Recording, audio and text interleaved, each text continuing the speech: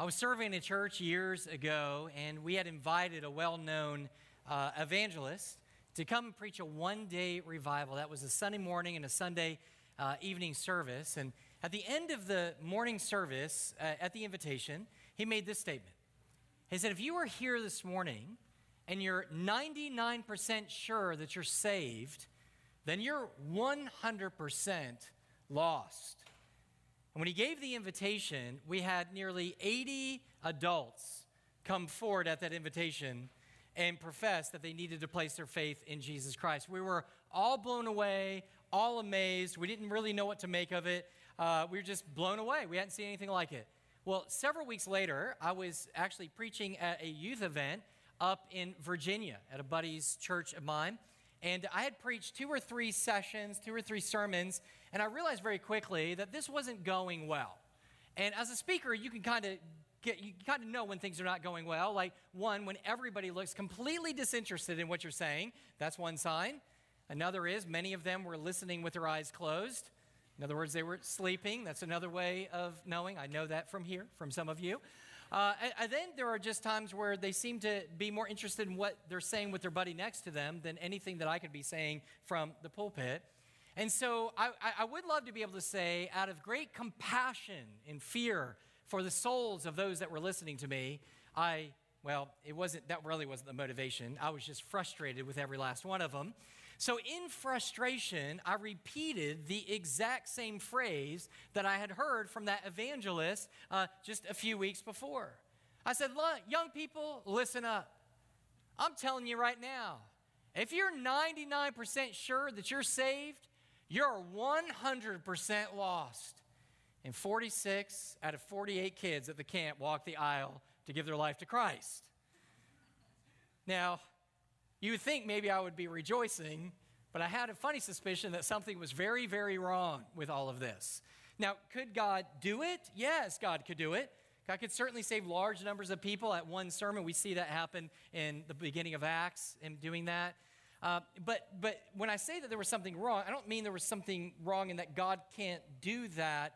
I mean that there must have been something wrong in that statement that this man made and I ended up repeating. And the problem with it is it assumes or suggests or even demands that a true believer in Jesus Christ can't ever doubt.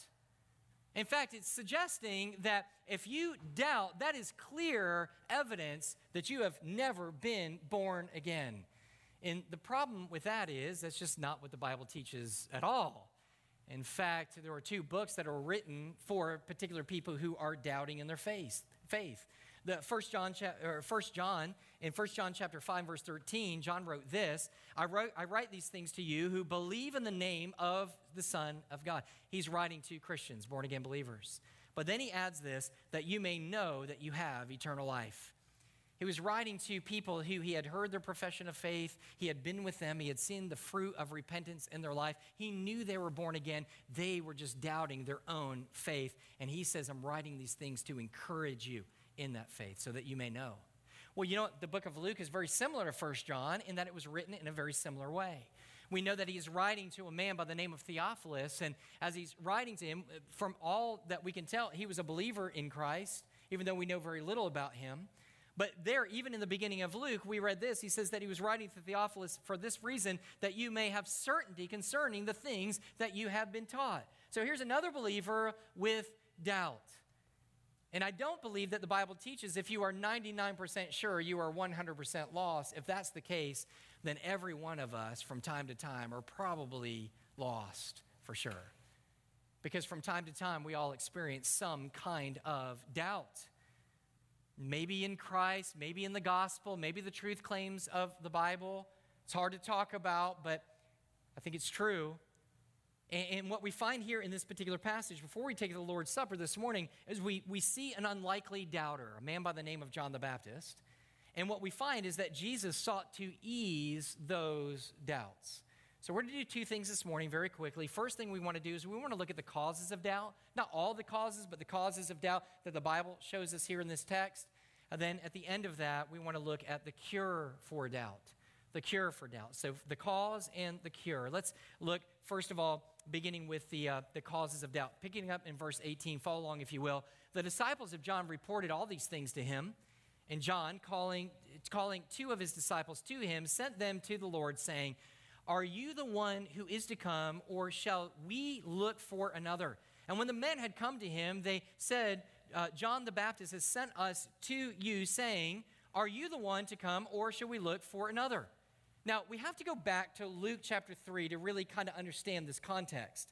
Back in Luke chapter 3, remember, Jesus' public ministry began when he was baptized by John the Baptist out in the wilderness. So as soon as he's baptized, he begins that 3-year public ministry. Well, in the very beginning of that public ministry, somewhere, we don't know exactly when, but John is arrested by King Herod. And we're told in chapter 3 and verse 19 that he was arrested because of his public rebuke of Herod, because of all the wicked and evil things he was doing, including the taking of his brother's wife as his own. And so he's in prison during this time. And while he's in prison, he has his disciples go back and forth between Jesus and himself. They go to Jesus. They see the miracles that Jesus is performing. They hear the message, the sermons that he is preaching. And then they come and they deliver that back to John. He listens to all they have to say. And somewhere along the line in that prison, he begins to doubt. He begins to truly doubt, even though he's hearing all these amazing things, is Jesus truly the promised Savior of the world? Now this, if you've been following the story, this seems to be almost unbelievable, doesn't it? Especially because we've been learning about John since his childhood. In the very beginning of Luke, we read that when he was in his own mother's womb, if you remember this, that when he heard Mary, the mother of Jesus' voice, he leaped in his mother's womb, indicating that Jesus, that she was the mother of the coming Messiah. Then when he was preaching in the wilderness, he preached this. He said, look, he goes, "You've come out to see me, but I'm telling you, there is one to come after me that is much greater than me, the one to whom I am unworthy of even untying his sandals." And then when Jesus shows up, he goes, "That's the one. That's the one that I've been talking about. Behold, the Lamb of God that takes away the sins of the world." And then if that wasn't enough, then when he baptizes Jesus and he comes up out of the water, the heavens above him part, and then the Holy Spirit descends on him like a dove. And when it does, he hears an audible voice from heaven, the Heavenly Father say, "This is my beloved Son, in whom I am well pleased." Here's my point. If anybody would probably be, that you would think on the planet, would have no reason to doubt anything about Jesus and Jesus being the Messiah, it would be the Messiah, not the Messiah, the Messiah, that it would be John the Baptist, right? And yet he doubted. So the question is, why did he doubt? We can speculate a lot of things, but let's try to stick with the text as much as we can. One could be very well just difficult circumstances. He's in prison. He's been arrested. He's lost his freedom. He has no contact with his loved ones anymore, and he's on death row, which means every day that he wakes up, he's reminded of the fact that this might be the very last day that he lives.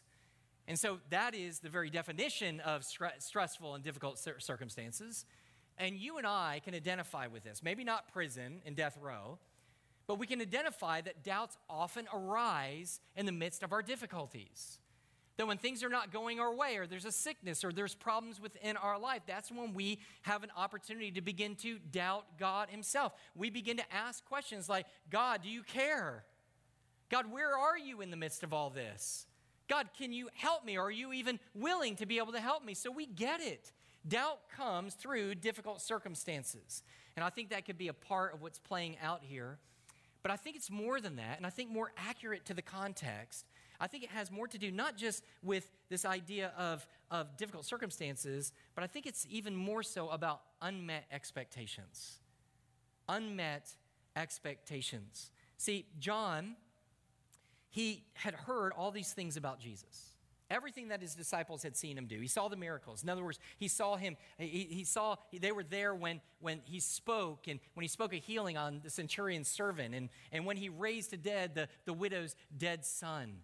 He was aware of all his miracles. He was also aware of all the teachings that Jesus had had. So they would have come back and reported about all of the Sermon on the Plain that we had unpacked for weeks. They had shared all that with John. But in the midst of that, he's sitting there going, yes, that's all the things that the Messiah should do, but that's not everything the Messiah should be doing. He's not doing everything the Messiah should be doing. What about his kingdom? What about the visible kingdom of the Messiah coming back, setting up a physical, tangible kingdom? And what about him, and here specifically, the judging of sinners and those who are oppressing God's people? Where is that Savior? Where is he out? And this was a huge emphasis for John himself, and we see it throughout his preaching. For example, in John chapter 3 and verse 7, it says, he said, you brood of vipers, he warned you to flee from the wrath to come. Then in chapter 3 and verse 9, even now the axe is laid to the root of the trees. Every tree, therefore, that does not bear good fruit is cut down and thrown into the fire. And then finally in chapter 3 and verse 17, his winnowing fork is in his hand to clear the threshing floor and to gather the wheat into the barn, but the chaff will burn with unquenchable fire. Here's John's problem. Where's the wrath? Where's the axe? Where's the unquenchable fire? Where is your judgment on the sinful world? Because I'm not seeing any of it. All I know is if you're the Messiah and you're supposed to be judging those who are wicked, I got news for you. The wicked is still on the throne and your servant is still in prison. So when he goes and he sends them to ask this question, are you the one who is to come, or shall we look for another? John, in essence, was expressing the fact that there was a level of disappointment in who Jesus was because he wasn't meeting all of his expectations. Let me ask you a tough question. Have you ever been disappointed with Jesus? Man, I don't even know if I'm allowed to ask that question.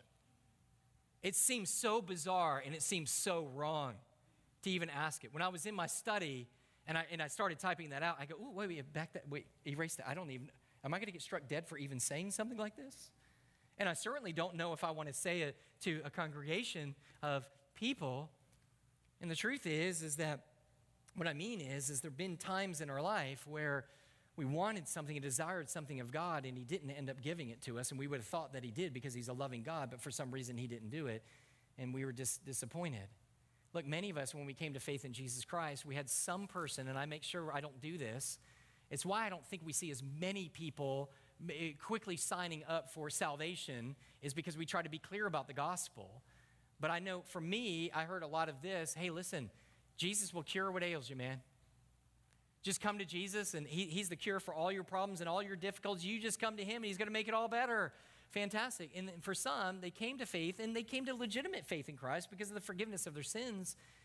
But the truth is they look back, and there's a disappointment because all they do is see this Christian life and following of Christ, and it has been hard, and it has been difficult, and there's been a great deal of suffering. And then they look, what makes it even worse is they look to somebody else who hates God, wants nothing of God, he's not here on Sunday morning, he's out on a boat. And everything seems to be going well for him. But yet, why? When they hate God, we love God, and yet this going. And so there's this idea of maybe there's a little bit of disappointment. Now, here's the idea. We would almost never say that. But chances are that many of us have thought it from time to time, inside of our hearts, inside of our minds. We just think to ourselves, Lord, why couldn't you have done all of these things? And if you are in that particular position, you are in good company. Jesus said of John the Baptist that there was no greater man ever born of woman than John. And that means if you doubted and he doubted, you have some similarities with the greatest man who had ever lived on the face of the earth. And so there was some doubt who entered in. And if you are doubting, let me just say a few things before we find out what the answer is. If you are doubting, not only are you in good company, you need to do, and I need to do exactly what John did. You need to take that concern to Christ. If Jesus is big enough for your sin to take on your sin, he is big enough to take on and hear and to listen to your disappointments. And he is big enough to listen to your doubts when things don't. Look, if we don't go to him, where do we go? And when I say go to him, go to his word and seek his word, but I also mean go to his body, his physical body, his hands and feet, you and I. When we are struggling in the faith, what we don't need to do is sit away and draw away and begin to be all by ourselves and just sit there with all of our doubts in our mind. What we need to do is we need to pursue Christ. That's exactly what John did. And we need to be there for each other. I don't know about you. I don't know what kind of church you grew up in, but the kind of church I grew up in, and I'm thankful for it, but it was the kind of church you didn't dare share your doubts. If you shared your doubts, I mean, people would look at you with great disapproval, basically looking at you, saying to yourself, hey, bro, this is not a place for people who doubt. This is the place for people who believe. Then where do you go when you doubt? Where do you go when you're struggling, when your faith is being twisted and marred and you're just barely holding on? Do you go to the skeptic? Do you go to the secular unbelieving professor and go, hey, can you explain who Jesus was to me? No, we go to each other, the believers in Jesus Christ, turn to each other and just go, hey, look, I'm struggling. I don't know about this. Some of this stuff doesn't be able to make sense. This Mercy Hill needs to be a safe place for those who deal with doubts and struggles, and we need to be the place who go to Jesus to find those answers. So the first thing that we see is, what are the causes of doubts? Two of the causes of doubts that the Bible tells us is, number one, difficult circumstances, but number two, unmet expectations. We are expecting Jesus to do something, he fails to do it, and we find ourselves being what? Disappointed. And then doubt begins to shrink in. So here's the second thing. Not only what causes doubt, but what is the cure then of doubt? Look at verse 21. Verse 21, in that hour he healed many people of diseases and plagues and evil spirits, and on many who were blind he bestowed sight. And he answered them, go and tell John what you have seen and heard. The blind receive their sight, the lame walk, lepers are cleansed, and the deaf hear. The dead are raised up, and the poor have good news preached to them. And blessed is the one who is not offended by me. Now, when Jesus was asked the question by John, are you the one, or is there another one to come? Are you the true Messiah, the true Savior of the world, or should we be looking for another? Jesus could have answered that in a whole lot of ways, right? First thing he could have done is rebuked him. He could have said, oh, you little faith. You have such little faith, John.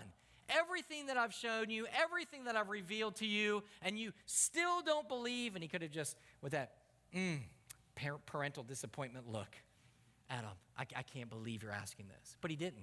Why? Because he loved John. He didn't want to crush his faith. He wanted to build his faith. The other thing that he could have done, not only rebuked him, but he could have placated him. He sought to placate him, meaning that he could have given him exactly what he wanted. He could have sat back and he said, okay, John, look, I understand. I've been doing a lot of healing. I've been doing a lot of teaching. And the truth is, you want judgment? I'll give you judgment. Give me a second. I'm going to get my white horse. I'm going to come with my sword, and I'm going to enact judgment on all these sinners.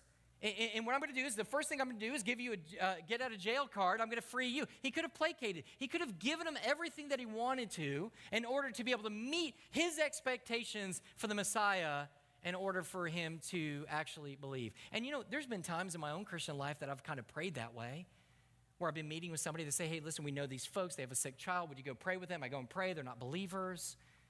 And I pray with them, God, please heal this child. And I think to myself, God, if you would just heal him, maybe certainly then they would believe in you then. And God chooses in his providence and sovereignty not to be able to heal that child. And there's been times I'm like, man, that would have been so good. Yet God has a completely different plan. But this isn't how God responds. Jesus doesn't respond with a rebuke, and he doesn't respond in the same way by giving him exactly what he wants, by placating him at all. How does he respond instead? Instead, he responds by reminding him specifically of what he did and why he came. What he wants him to know here is what he does is he actually quotes that phrase that he says, go and tell him what you saw, and then he begins to talk about that paragraph. What he's actually doing is he's actually quoting Old Testament messianic prophecies that spoke of what the Messiah would do when he ended up coming, when he came, sorry, grammar's messed up today, when he came. And so what we find is these particular prophecies go back to the book of Isaiah. He's actually quoting from 3 Isaiah prophecies. One is found in Isaiah chapter 26 and verse 19. Your dead shall live, their bodies shall rise, talking about the time of the Messianic age. He says in Isaiah chapter 35, verses 5 through 6, then the eyes of the blind shall be opened and the ears of the deaf unstopped. Then shall the lame man leap like a deer and the tongue of the mute sing for joy. And then finally, Isaiah chapter 61 and verse 1, the Lord has anointed me to bring good news to the poor. All of these prophecies were suggesting and telling everybody who would come how they would know when the Messiah would come is because he would do these things. He would heal the sick. He would give sight to the blind. He would raise the dead. He would do all of these things so that they know when somebody came doing all these things that, in fact, he was the Messiah. Jesus was sitting there going, bro, I've done all of these things. So he's assuring them he is the promised Messiah, but he's doing something else. He's showing him what the Messiah primarily came to do. All of the prophecies that are fulfilled here are all prophecies of mercy, not judgment. They're all acts of mercy. And in essence, what Jesus is trying to tell them here is when Jesus came in his first coming, his whole purpose was not primarily to come and to judge sinners, but rather was to save sinners before the impending judgment. So he's letting them know, you're disappointed because judgment's not coming. You've missed it. You misunderstand it. My primary purpose is not to come to condemn the world, but that through Jesus Christ, the world would in fact be saved. Where did John go wrong on this? Well, you have to understand a little bit about prophets. I am one, so let me explain. Prophets, when God gave them visions of what would happen in the future, he didn't spell it out or write it out, and it wasn't like it wasn't like a timeline. Okay, I want you to look at this timeline. Here's what happened this time, and then this is what happened here, and then this is what happened 600 or 6,000 years later. This is going to happen. It's not the way he laid it out. When they had these visions, it was a vision. It was like a movie playing in front of their mind, and they would have visions of this and that and that. So when these prophets would look at the coming Messiah and they would prophesy, they would begin to see a man who would heal the sick. He would see one who would be able to overthrow the oppressors. He would see the oppressed being liberated and healed. He would see then that wrath and that judgment pouring out in this one big kind of clump together. It's a little bit like if you've ever seen a mountain range. If you're driving for a while, up in South Carolina, a place that I hunt about once a year, just kind of go up with a buddy.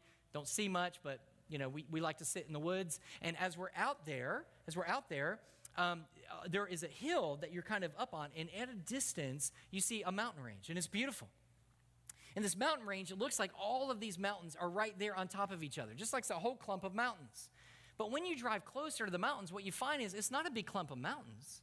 It's actually a mountain here, another mile away is another mountain, and you keep doing that, and some of the mountains you see from a distance are 50 miles away from each other, but they look like they're all there kind of working simultaneously in the same exact spot. Well, this is what prophets like he would do. He would see a vision, this Messiah would come, he would heal, he'd be merciful, he would teach, he would heal the blind, and he would judge, and he would restore an actual physical kingdom here on earth. And so when he looks at all those things, he goes, these things are happening simultaneously at the same time. And what John didn't understand that Jesus is clarifying is he says, judgment is coming, but mercy first. Mercy first. Before Christ will ever judge, he wants to extend as much mercy as he possibly can. Now, this is a challenge for us as believers in Jesus Christ, because we know that when Jesus does come again, he will wipe away every tear. He will judge the living and the dead. He will cure every disease, and he will crush the wicked opposition. Amen? And there's a part to all of us that long for that, don't we? That long for God to take this upside down world and set it right. We are yearning inside. It's like all of creation is yearning to be rebirthed again, for the world to be made right at the coming of Jesus Christ. But what we also know is that, but until then, we must all understand there comes tears, disease, death, and injustice will remain. Why? Because we're in a time of mercy. The only way to keep sinful people doing sinful people is to bring final judgment on them and stop it altogether. But until that time, they will continue to be sinful. Sin will continue to have its way in this world. But at the same time, God is being merciful to allow these sinful things to happen. Why? Because every moment that goes by, he's giving more and more opportunity for the wicked to repent. And the problem is that when he comes and we want him to come, what happens? No more opportunity to repent. No more opportunity to turn. Your friends, your family, my family that we're praying for salvation. We want him to come so badly, but there's a part of us that sits there and goes, why? Because the world is so wicked. We just want it to end. Stop.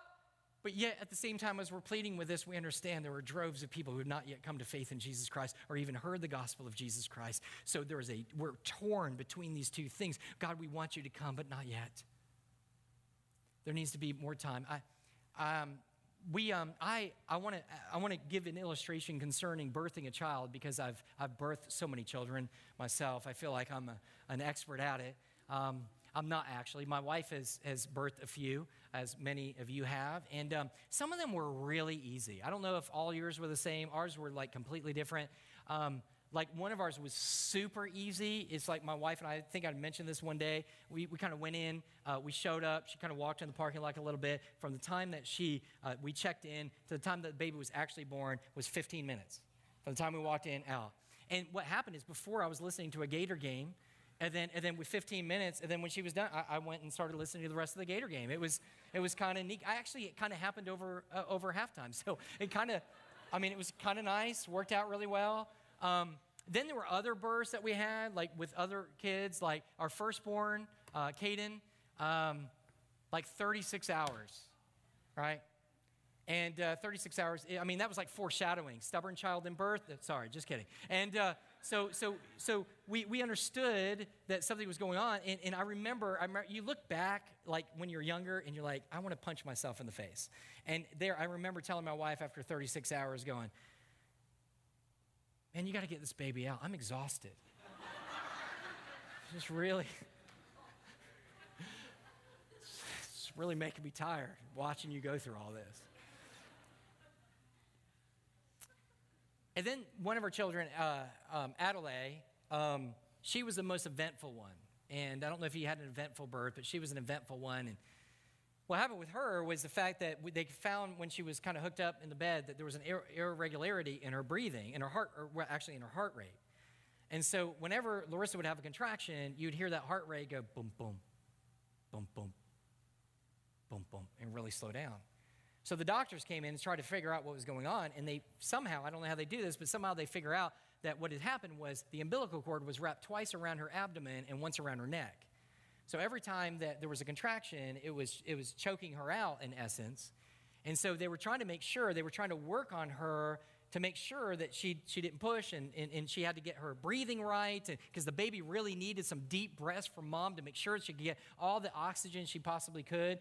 And to be honest with you, it probably wasn't my best time, all right? I wasn't shining. I should have been born back in the 50s where the dads had to stay outside, right? Handing out cigars. I would have been completely fine with that, by the way. And we were in there, and we had a dear friend of ours here from the church. Many of you know her, Joyce Peterson, was actually there at the birth. And she went over to Larissa, and she grabbed her hand, and she goes, you need to listen to me. Look at me. Look at me. Your baby is in danger. You need to, we know it's painful. We know it's hard. You need to concentrate for this baby. Now, when she did that, almost immediately her breathing became more disciplined. You could tell that she took on kind of this disciplined look, I need to get this done, I need to do this for the baby. When she said that, she didn't take one bit of pain or anxiety out of Larissa at all at that moment. It was still all there. But what was there is her understanding that suffering was necessary for someone else to be born. And for us, we're believers in Christ, oftentimes we are so disappointed in God because he has not met our expectations. Expectations, by the way, in which he never promised to begin with at his first coming. And secondly, is that we're putting on him and we're disappointed, and really our disappointment is in our own theology.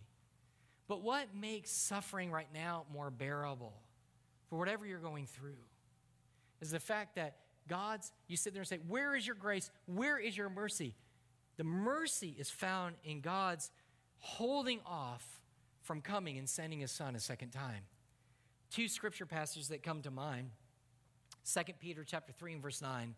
God is not slow to fulfill his promise, as some count slowness, but is patient toward you, not wishing that any should perish, but that all should reach repentance. If he is long-suffering, then we too must be long-suffering in a sinful world in which we live. Number two, Romans 8, verse 18. For I consider the sufferings of this present time are not worthy to be compared to the glory that will be revealed in us. That is what comforts us and helps us to keep going and keep moving, is because whatever we suffer here is not worthy to be compared to the glory that will be revealed to us one day in Christ. But also, there's an encouragement here that the reason that we can continue is that we consider the sufferings of this present time not to be worthy of the suffering that those who are outside of Christ will experience when it's all said and done and Christ comes in the final judgment. And where do we get this type of desire and willingness to suffer for the life of others? Jesus Christ.